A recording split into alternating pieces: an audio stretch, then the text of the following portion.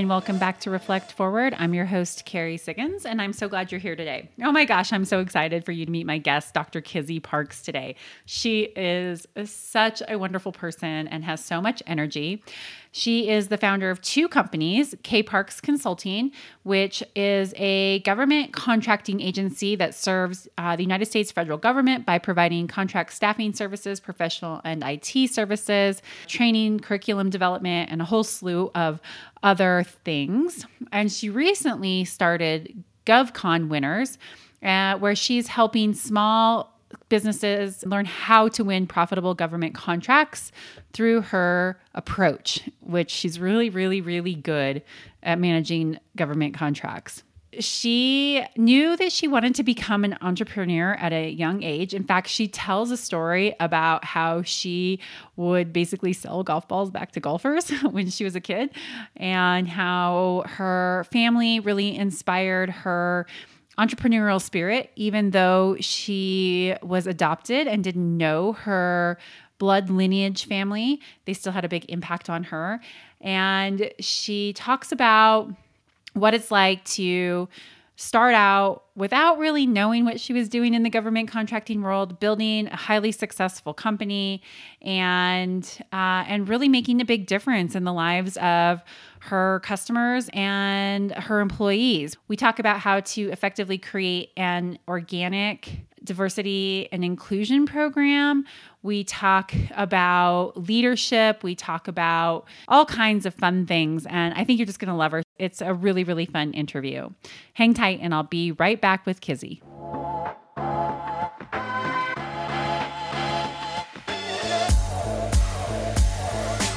All right, welcome back, everyone. I am so excited for you to meet Dr. Kizzy Parks.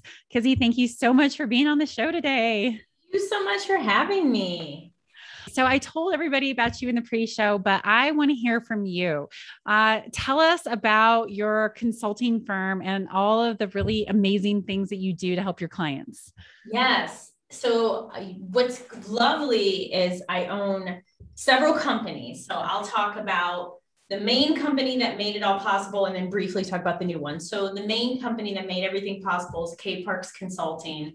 And we provide a variety of professional services like training, inspection, staffing, and IT to the federal government. And I have team members located all over the United States. And then I started GovCon Winners recently to help, coach, train people, business owners who are interested in selling to the federal government, but they may not know how to find, bid, and win federal contracts. And so I'm based in Florida, provide services all over the place. And I've been doing this for over 10 years and been awarded over $50 million in federal contracts. That's amazing. What is your secret sauce? I mean, every time I've tried to get involved in government bids, it's just like so overwhelming. It is. It's definitely overwhelming. What's been helpful is I try to find opportunities where I feel like we definitely have a high likelihood of winning. So areas that are overlooked, like religious staffing or single positions, or very maybe peculiar training, things that aren't sexy. Nobody's like, oh man, I really want this contract for scopes to control the hog population. And those are things that I'm like, hey, well, why not? Why can't we sell scopes? So, and you can add a profit. So we do, we've been on a variety of work through K Parks. That is amazing. We have a product called the Warthog, and it's a sewer cleaning product. And people ask me all the time, like, how are you even in this industry? And I was like, because it's niche, it's really profitable. Nobody else wants to do it. So that's why I was giggling at your hog contract. It's very relatable. So how did you get started on all of this? Did you know that this is what you wanted to do? I knew I was going to be an entrepreneur, but I thought I would earn a PhD, work, and then in my 50s or 60s, I was like, oh, I'll be an entrepreneur. That's literally what I thought in my head. Or I was going to become a college professor kind of have a side gig as a consultant and do that. I thought one of those two roads. Instead, I ended up as a graduate research fellow at now Patrick Space Force in the Central Florida area. And at the end of that fellowship, the director of research approached me and he's like, I heard you're graduating soon. I would love for you to stay on as a government contractor. And I was like, what does that mean? And so there we go. And then KPC was born a few months later. So I just kind of transitioned from some solopreneur work I was doing and then rolled right into government contracting. So is that common? That blows me away. I had a couple classmates at the time who were in a similar situation. And one of them went on and may now work at a Deloitte kind of firm. And then the other one works at like a Deloitte kind of firm. So they both ended up going back into like a mainstream position. What I found is some people, when their approach was something like that, at least that I came across at this particular location, they stayed on and became what's called a full-time equivalent. So they ended up becoming an employee for the prime contractor. Mm-hmm. I instead said, look, I'm all about this. This is great.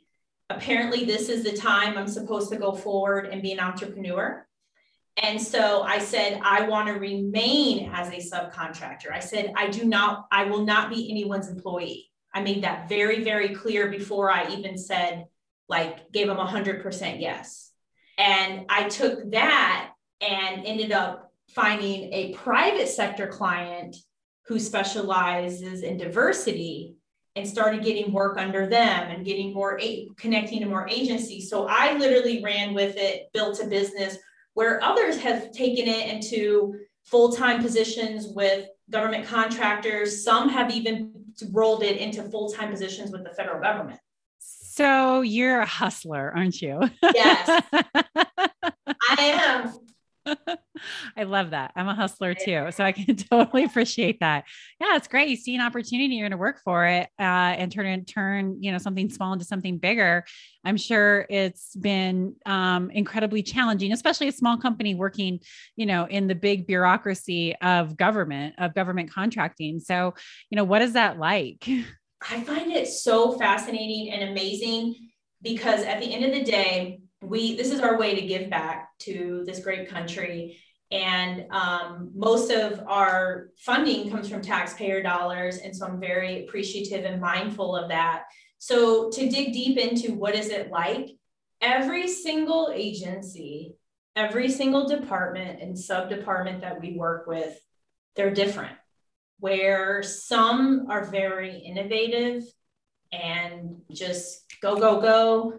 Others, not so much. There are some where, it's things happen and you're like, wow, I never expected that. But here's how I look at it, because I hear from people, they'll say I'm not really sure about government. There's bureaucracy, or I really like private sector or whatever, fill in the blank. I like nonprofit. And this is how I look at it. Number one, the federal government will always pay you. You're usually paid net 30, sometimes net 15. If you're paid beyond net 60, you typically receive interest and it's direct deposited. And while the nuances vary, at the end of the day, it's about client relations, patience, and you performing why they brought you in to begin with. It's no different than if you are working with a private sector client. You have some private sector clients that'll pay net 90, or they still have bureaucracy. And then what really led you to start GovCon Winners now? Is it to help people like you in those early stages to get to the point where you are, where they can really build a great business around government contracting? Tell me a little bit about that. Yeah, definitely. I noticed when the app Clubhouse came out, because I was probably the second wave of people who joined. I joined Clubhouse in 2020, and I was going into the rooms and I was like, wow, there's a lot of government contracting rooms. I was like, of all of the topics on there, I was like, this is different. I'm hearing the way that they were talking, and I'm like, we don't talk like this, because I've been to numerous events. I met with so many people throughout the country because I had no background in government contracting. I went from grad student to BAM. I now have a corporation, So I'm listening and I'm like, something's not right. And the thing about government contracting, people may not know, it's public knowledge. So as I started to research some of the speakers, I realized that they're probably all lovely, talented people, but I didn't really see any evidence of government contracts.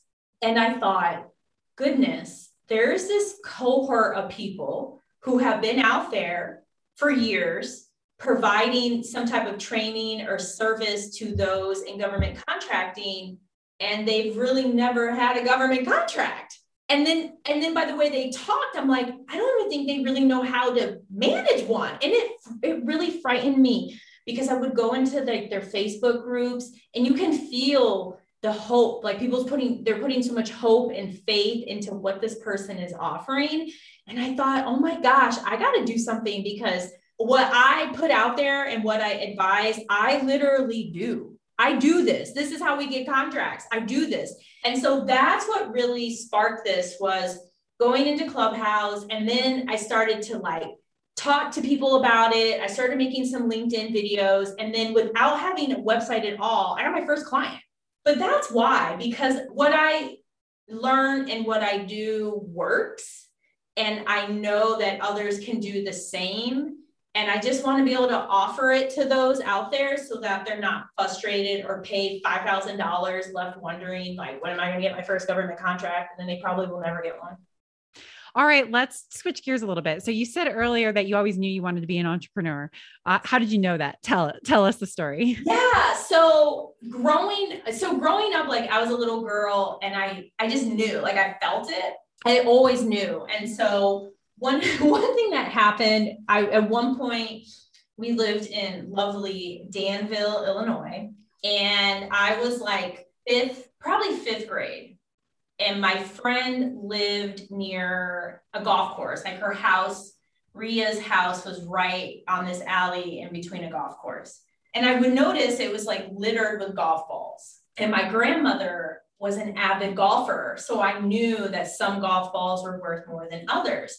So I would take them home, clean them, leave the good ones for grandma, and resell the golf balls through the fence to golfers to buy Funyuns and Nutty Bars at the corner store. And so I was just it was always in me. Everything I would look at, I looked at from a lens of business.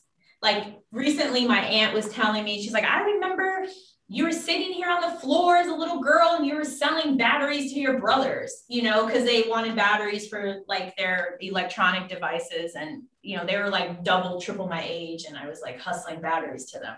So it's just always have been like that. Always been very entrepreneurial. And so I just knew I could feel it.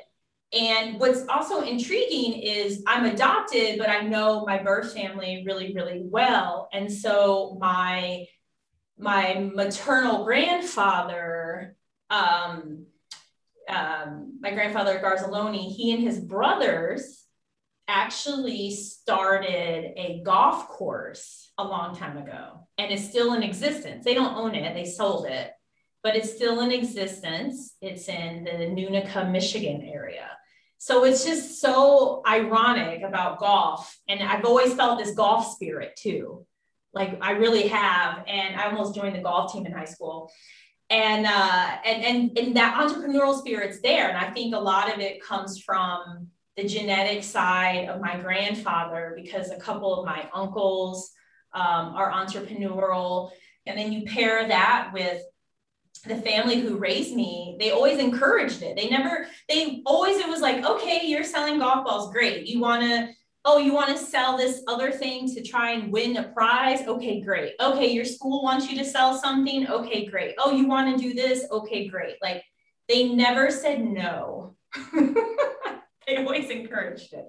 I'm writing a book right now, and one of the paragraphs is about that support system, right? Having a tribe who believes in you and how important that is to, in developing your passion and your purpose. If you didn't have them encouraging that and supporting it, then who knows, you might not have ever found your pathway there. But having that support system from such a young child all the way through, to being an adult, like what we are now, right? Having that support system, people cheering you on, people helping you spread the word, people becoming your clients, like it just helps you continue to build that passion and that purpose. So it's really cool to be able to see that thread all the way back to your childhood. Yeah, definitely. I mean, it's just, it's always been there. So are you a golfer? I'm not a golfer. I'm open. Somebody, if anyone wants to give me more lessons, I've gone to the driving range. I took a golf course in college. I mean, I love putt-putt. I love putt-putt. But I don't, as ironic as it is, given I live here in Florida, I am not big into golfing. But I know why, because I would want lessons and I would go all out. And at this point in time, I'm not ready for that just yet. It's a commitment. My husband's a golfer. In fact, he's in Oregon right now, Bandon Dunes golfing on a much needed golf trip for him to get away from his crazy business. And everybody asks me why don't you play golf? I'm like, because I like to be good at things, and it takes a long time to get good at golf and a lot of practice. And you're out there for, 3, 4, 5 hours of a day. And that is not how I want to spend my time. I have other things I want to do. So I'm with you. Yeah. Maybe someday down the road, but yeah. I think the same thing, maybe down the road, but right now, no. All right. So you've overcome a lot of challenges in your life. Can you share a challenge that, I don't know, or an obstacle that was, the hardest to get through, or that really shaped who you are as a person? Oh, there's a few that have definitely had this impact. So the obstacle that has been the biggest obstacle, bigger than scammers, dealt with a lot of those, bigger than even having this background of being adopted, which actually was a blessing. The biggest obstacle was myself.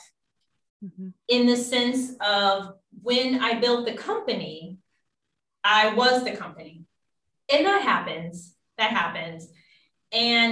But what ended up occurring after that is I was coming from this place of less than, and I was coming from it from all angles. It impacted how I engaged with clients, how I brought on team members, how I paid myself. And so there was a scarcity mindset for many, many, many years. Insecurity, scarcity. And it took some time to really overcome that. I'm not like that at all anymore. Change the culture of my company and just be a leader to the point where I can step back. So now I'm not involved in the day-to-day. I'm in the process of turning over as much as I can turn over so I can focus more on GovCon winners. And it's made a huge difference because people were always on eggshells, because I was on eggshells and insecure. And so it impacted how they were, and then everybody relied on me. And then anytime a client or a team member asked for something, I was like, yes, whatever, because I was scared. And you can't operate like that. It's exhausting, and it doesn't work. Some people think, oh, well, but you got to pay people more, or you do whatever a client. No, you have to have boundaries. You have to operate like a business. So that's been the greatest challenge, and it has yielded the best benefit, because the situation had taken me to a place where, with all my debt, I had $600,000 in debt at one point. Just ridiculousness. I don't anymore. I got rid of it in 3 years, but it's just a matter of now it's whoo, everything is so much better. The business is so much better. So much better. All right. So there's a lot to unpack in here, and I love this. So how did you get to that realization? Okay, I'm showing up in a way that's unhealthy, a scarcity mindset, and it's causing my employees to be scared, right? What was the trigger that made you recognize it? And how did you develop the tools to change it? I want to say it was a few years ago is when I really started working on it, because I had a situation with an employee where this employee was very toxic and super abusive. Like it's so even crazy to think today that this happened, but it was bad. It was really bad. And I eventually found out about it. And as things started to come to light and time went on, I realized that this was just a symptom of what I allowed to happen. And how can I expect anyone on the team to really give their all? And I say for us to be binder clips instead of paper clips. Instead, for us to be binder clips, how are we going to do that if I am acting like a paper clip? So what I ended up doing was I hired a couple kind of coaches. I finally found this amazing coach, Allison, out of Minnesota. Worked with her for maybe a year and a half. I also joined a CEO Nexus group out of the Orlando area. This group happens to only be for women. And all of that helped take me to that next level. So then I made that shift, became more confident, got rid of the insecurities, but the events of that team member really opened my eyes to this is what I've allowed to happen. Yeah. Well, thank you for sharing that. It so resonates as I've looked back over my 15 years of being a CEO and all of the mistakes that I've made. Almost all of them are driven from the insecurity. Even if I let my ego take over, right? It is still from that place of like, even though I'm feeling this way, I am going to prove that I can get through this. And yeah, coaching is what helped me really open my eyes to my blind spots, right? Well, they're blind spots. You can't see them unless you have somebody help reveal them, and how incredibly powerful that is when you can embrace it and recognize it and then make changes and see that it's okay, that it's not just you, right? That you can have people who shouldn't be on the team who are contributing to these things, feeding into that type of behavior as well. So I can see how that was a really profound experience for you. Yes. And I was ready. Yeah. I wasn't ready before. I wasn't ready. I was too busy looking for the answer in people. Yeah. When it was like a Dorothy moment instead. Yeah. It's such a powerful thing. I think, we don't know how to be leaders. There's not school. We don't learn about emotional intelligence as young children when we should, and managing our emotions, unless you have trouble managing your emotions and you're in some, sort of, program that helps you figure that out. Like all of these life skills around self-awareness and emotional intelligence and being able to, show up with accountability, and how do you build relationships? We're figuring that out all on our own. And we only figure it out by making those mistakes, right? And by seeing like, okay, here's how I contributed to it. But wouldn't it be nice if we had those type of really powerful life lessons early on? Like we would have figured out so much more than at 42 going like, oh God, I really stepped in it. Yeah. And it's like, it would totally be like that, or to at least warn you that this can happen. Like, the scamming alone, I was like, I like this guy literally flew his little Cessna to meet me in Orlando for lunch. Like it was like an American Greed episode. Like he did like really the grooming. I didn't even know what was happening, but it would have been nice if someone would have said, listen, there's more than just internet scams. You're going to have these type of scammers. Like I had no idea, that would happen. Yep. And were there pink flags, like looking back on it? Yes. Yeah. Red flags. Yeah. I mean, especially the flying the Cessna, like that alone, there was no reason that this person needed to do that, but they did it because then you think, oh my gosh, they're a successful entrepreneur. Yeah. They own a Cessna and they can fly, which would normally take maybe a 3-hour or 2-hour drive. They flew to meet me. And then this person was older, way older than me. Like could have been my dad or grandpa at that time. Didn't matter. They're a scam. Yep. No, so, totally understand. Yeah. So it was, and just other things like lack of having an agreement. Yeah. Just things that people should really emphasize. These are things you should have in place. If you don't have it in place, goodbye, move on to something else. Yeah, I'm so with you. My new rule is pink flags are red flags and they're no flags.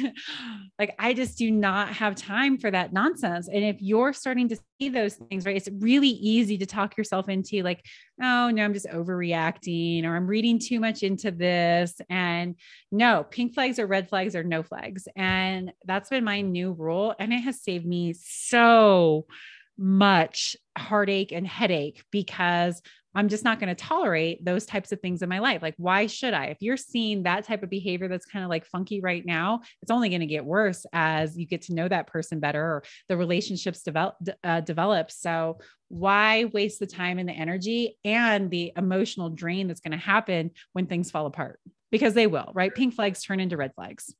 They sure do. They sure do. And, there's, you got to move on. I mean, especially now, I mean, I just can't believe that there's got to be this one person or there's only one vendor. Like, you got to just let it go, and it's okay. You're going to find something way better. Yeah, absolutely. And when one door closes, another one opens. And I think that people are so afraid of that, whether it's letting a really high performing but toxic employee go, right? I cannot live without this person. What will I do? And then you let that person go and you realize like, oh my God, the void that is filled immediately because I let that person go and let other people rise, or I can't let this client go because if I do, I won't have any revenue, but you realize it was not profitable and it opened a door for a new one. All of those fears keep those doors closed. And you're right. If you just move on and let it go, a new door will always open. You just have to be brave enough to step into it. And that's scary. It is. It definitely is, but you got to do it. It's so important to do. There was a time where we were really focused on like diversity and inclusion training and analytics, because that's how things started back when I was at Patrick. And I remember about almost 9 years ago, I just saw out in the landscape and I felt it. I was like, if I don't pivot, I'm going to always be this diversity person. Yeah. And there's nothing wrong with it. And we still do that today, but I'm like, we need to expand. And it was scary because I didn't really know what was going to happen. I didn't know what that meant. And, fast forward today, it's been such a blessing. And it's just amazing what we now do. Yeah, I'm with you. Like, my husband and I talk about this all the time around like my speaking. And he's like, you really need to appeal to women, like women who want to be CEOs, women growing their companies. And while I totally agree, and I love that, and I love working with women, like I also don't want to just be the female CEO, female speaker talking to other women. Like, I want to break through that where men say, yeah, you know what? She's a badass. She knows how to scale a company. She gives great advice. Like, I'm going to listen to her. And I know that's a leap that's going to have to be made, but it's hard to like just say, I would just want to be pigeonholed because I'm a woman. I should only speak to women, right? Because you're a person of color. You should be the person who is talking about diversity and inclusion. And it's really easy to let yourself get pigeonholed there. And I hear you. Like, I don't want to do that either. Yeah, and it was scary because I was like, wow, I got me this far. And I was like, what's going to happen? But I'm just so glad that I did that, because there's so many layers to who I am and to our company too. I think that's the key, right? It's so complex and it's all about intersectionality, right? Your story is so unique and it's not because of any one aspect of you. It's the combination of it all, but it's so easy to be put into stereotypes and then feel like you have to live in that box. And it's freeing when you can break out of it and say, hey, look, I did all of these things and it's not what, a stereotype would put you in. I know I sell high pressure water blasting tools and sewer cleaning tools, right? Like people look at me and they're like, how did you get into this? Right? It's like really breaking the norms. I'm sure it's that way for you too. It is, but it's like you're just like, it seems normal after a while. Like, yeah, we're breaking the norm, but then it's like, this is where our passion and our creativity comes from. And I just love it. I'm like, you know, at the end of the day, it's great to be able to like solve a problem, whatever it is that they have. And gain mastery. You're really good at it. Right. Yeah. And I think that's the other component of it is you continue to experiment, to explore your purpose and to get really, really good at what you do. That mastery just adds to more purpose. And that mastery is what builds your reputation. It allows you to start a new business when you already have a successful one, because you're like, I know that I can help people, be better, to grow, to break into these new markets and to succeed like me. Yes. That's so true. It's true. I mean, because it's in an area where the Small Business Administration recently said it can take 18 months to get your first contract. Yeah. And there's ways to speed that up, and there's different tips and techniques. So if you're willing to wait that long, you can at least be profitable. But yeah, that mastery has definitely come out of all of these years and the successes and the failures and obstacles. Yeah, absolutely. So do you feel like you've had to work harder to overcome any stereotypes that people have about you, that boxes that people have tried to put you in? In the beginning, there were comments made about like my age. There were these weird age comments, but see, I didn't understand what they were then. Now I know, because it was this interesting space. And sometimes it comes up where there were comments made about age and then people questioning. And then over here on this other end, because I was still doing diversity work, there was this whole, and now this push around like generations in the workforce and Gen Z and Y and this and that, and these young people and whatever, fill in the blank, right? So there were all these like weird age comments. So now I know that it had nothing to do with age, and it was just people's own insecurity coming out. But at the time, I thought, oh my gosh, I have to like be super boss, small business owner lady, and have to further dress the part and be that owner or something. I don't know. It was like, I was like trying to be this like small business CEO, boss lady Barbie. The other thing that I had to overcome was just really understanding business. Mm-hmm. Because so when you're in this kind of government space, you're an extension of the government. So yes, they're your client, but you're still kind of intertwined, you're an extension, all of that. But then when it came to looking to partner with other businesses or trying to learn or going to outreach events, people were just like unnecessarily cutthroat. And this is why I say unnecessarily, because in government contracting, there's a ton of work. There's enough work for anyone who's interested. There's a ton of work. And then the third thing that came across was everybody wanted to buy my business. Yeah. Everybody was like, I want to buy your business. I want, and again, at that stage, I'm talking like a couple of years in, I didn't really understand what I had. Because again, in government contracting, I still have these certifications, but there are these certifications that will help you land sole source contracts and to help you grow significantly. And so now looking back, it's clear that people thought, oh, I can manipulate her. Yeah. I can buy her business. So then I can leverage what she has. And thankfully, that was never my why. My exit has never been selling the firm. Right. And that was just weird. It's like, you go from grad school, you start your business, and then like 4 years later, oh, I buy your business. I'm like, what is going on here? Why? What do you know that I don't know? Do here? I mean, it was crazy. So yeah, those are all fun times. So let's talk a little bit about diversity. How, with everything that's been happening over the last couple of years, how has diversity been woven into the government contracting world? Is it something that's there? Is it not? Are you experiencing anything different than you did years before? Yeah, it's been, oh man, it's been a road. So when I first started government contracting, it was during the Bush 2 administration. And so I was involved in a lot of diversity and inclusion. I don't know if people are aware of this. I don't know if they think it was like an Obama thing. I don't know. But during the Bush administration, that's where I was involved in a lot of government stuff, a lot. Mm-hmm.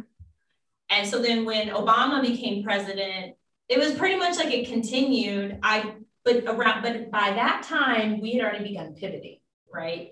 So on the private sector side, still involved, government. And when I say government, meaning strategic work, analytic work, training. We did a lot of 5-day train the trainers for the National Guard across the United States.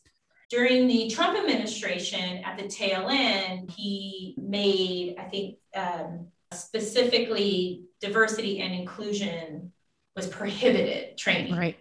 So they couldn't have any of it at all. So as far as when it came to us, we weren't really involved in diversity and inclusion. The training that we offered that I would label as diversity and inclusion really centered around different civil rights. This is government language. Mm-hmm. They have an Office of Civil Rights, and the training centered around different civil right rules and regulations. So because of that, it was exempt from the executive order.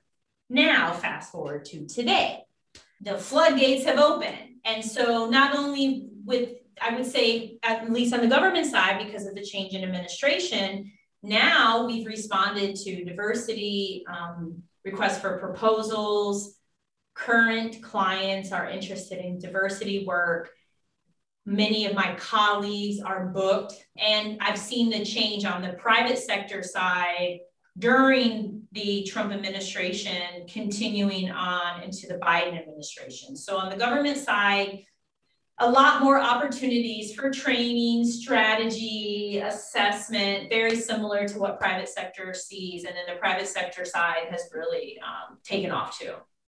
And so are you going to be pivoting back to be able to address more of that? Or do you think you'll continue to stay focused on the biggest drivers of your business? We will still provide diversity and inclusion services. We actually responded to an opportunity with an agency. I would love to do work for them. It's really a perfect fit for us. Yeah. We take them on as I see them. Yeah. Yeah. So and this is the private sector too. What will happen is somebody will say, we want training. Can you provide diversity training? And that's your contract. It may be you have to train the workforce, or you provide e-learning, and that's basically it. Or some kind of little sprinkle of something, and they expect it's going to like magically change everyone. That type of work I don't like getting involved in at all. Yeah. So that's why I'm very, very particular when it comes to diversity and inclusion. It's one thing to create training around civil rights rules and regulations, because they're actual rules and regulations that have to be followed, opposed to, well, we need this because I think we need it. Let's just do it. Yeah, it's just check a box. Everybody can say they took their course, and now we all have understanding of each other more. And it's so not real. Right. Mm-hmm. Right. So we don't really do much of that whatsoever. Yeah, I don't blame you. And how do you weave diversity and inclusion into your own company? Is it something that's front and center for you? What do you do? It is through our actions and through leveraging the team. Yeah. So in the culture. So number one, it starts, at the top with myself with the culture. So we're a culture, we're pros, we're experts, we're passionate, we're very flexible, Gumby-like, we're super creative, like MacGyver. And so, and we're all nice. We truly are. And we're all about making lives easier, period. So that's number one. So if you are not that type of a person, you are not a fit here, period. Yep. We have a no asshole rule. Yep. You're not going to be here. The other thing is just by nature of how we recruit and what we know, because with my background in industrial organizational psychology, the team is super diverse. Yeah. And the inclusion part comes in through the work itself. So there are things internally, opportunities where people can bring out skill sets that otherwise they just may not be using in their normal day-to-day. And then I also have, especially through a couple of my government clients, where they encourage it. Like, for instance, there was this situation around giving credit to people for taking a course in this database. And one of my employees came up with this awesome way. And I had no idea that she was big into processes and procedures. And I mean, I had no idea, how would I know this, right? But that to me it shows that she trusts us. She trusts the agency. She at least had some kind of interest, because she could have just said, I don't know, and not cared. Mm-hmm. And that to me is a sign of having an inclusive environment, because people care. And that's vital, because if you don't care, it doesn't matter how much you get paid. If you're working at home or you got a corner office or whatever, if you don't care, you are checked out, and it's going to show in your behavior. Yeah, I completely agree with you. And I love it. I love how it is such, it feels like it's really organic with you. And I think that's what matters, right? Nobody wants to have a program shoved down their throat that doesn't feel real or organic, whether it's, EOS or, diversity and inclusion or some other, book of the month, theory, philosophy. And so the fact that you do it just organically by the type of people you hire and the type of culture that you create and the behaviors that you exhibit as a leader, and then, with the rest of your employees, I think it feels much more natural that way, and people buy into it. I think people, yeah. When you're BSing people, they know it. They know. And, I also, though I've I literally don't operate the company anymore. I hold monthly, ask me anything. Yeah. And they literally ask me anything. So I think that happens, that helps too, because I'm very transparent. All right. I have two final questions to wrap things up. So what advice do you have for leaders who are looking to grow their companies like you've grown? You've won all kinds of awards and you're on all kinds of lists. So, what's your advice? The advice is you really have to look at your why, acknowledge your why, and you have to accept your why, right? Like really, really accept it. And you have to have humility, and you got to have that security with yourself. Because when there was this insecurity, I didn't really apply for any awards, and the team wasn't necessarily super excited to always work for me. Maybe they said it to be nice. I don't know. You definitely have to ask them. I'm making assumptions. But those are the things that really help, is your why. Like my why from day one was always to help people. I've always wanted to help people. Everything has been about other people, period. And so I know I'm the least important person in all of my companies, hands down. Least important. I plant little seeds and they grow them into redwood trees. I am very unimportant, super duper unimportant. And so when you understand that you have people who are willing to dedicate their life, the majority of our time is spent working. Now, working now may be from a kitchen, but it's spent working. You have people dedicated to you, to work for you. You have to understand, okay, great. I have to show appreciation to them. Mm-hmm. And you have to treat them right. And when you do, they're going to be loyal to you. They're going to perform at levels in which you can't, you're going to be blown away.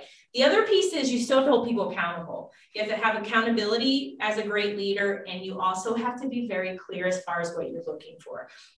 All right. And then my final question is, the name of this podcast is Reflect Forward, which has many meanings. What does Reflect Forward mean to you?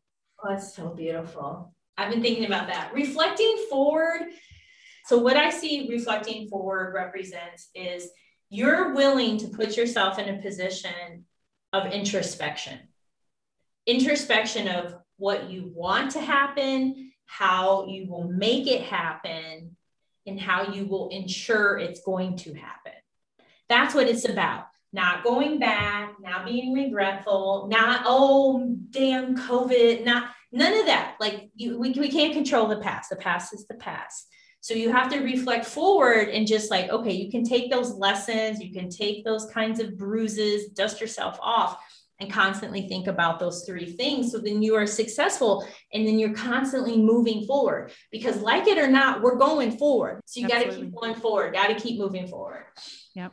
I love it. Love it. Beautiful answer. Thank you. All right, Kizzy, how can people find you?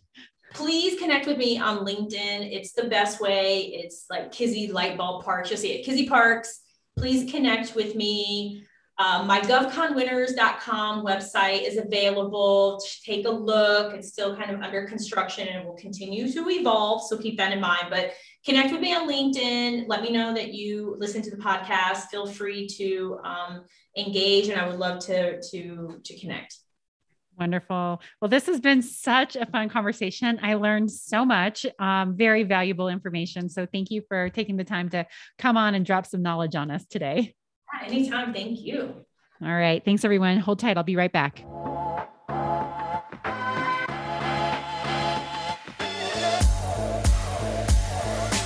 All right. I'm back, everyone.